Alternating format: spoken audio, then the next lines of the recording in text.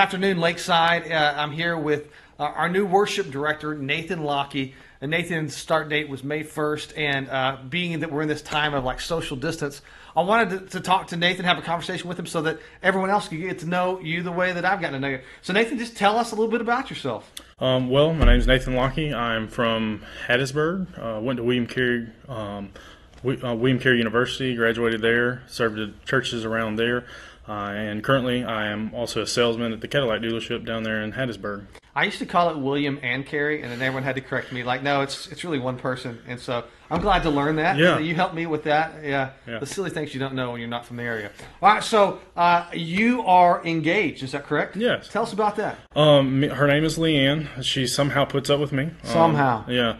We're supposed to get married July the 25th. Yeah. And she is a teacher, going to be working at Brandon Middle School. Yep, she'll be she works in special ed. She'll be in a self-contained class at Brandon Middle. So fantastic. Real excited about that. She does music therapy. And in your history, you got a lot of experience working with choirs. Yes. Tell us about that. Absolutely. So my background is in obviously choirs. I did every choir I could at Carey.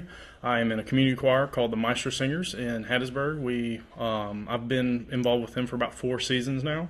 Last year we actually got to go to London, and I sung in Cadogan Hall in front of Dan Forrest, a very popular Christian composer, and we sang his Jubilateo. Is that the Royal Philharmonic? Yeah, we sang with the Royal Phil. It was an awesome experience, and got to sing with them and a bunch of different semi-professional and church choirs from around the U.S. and from England. Yeah.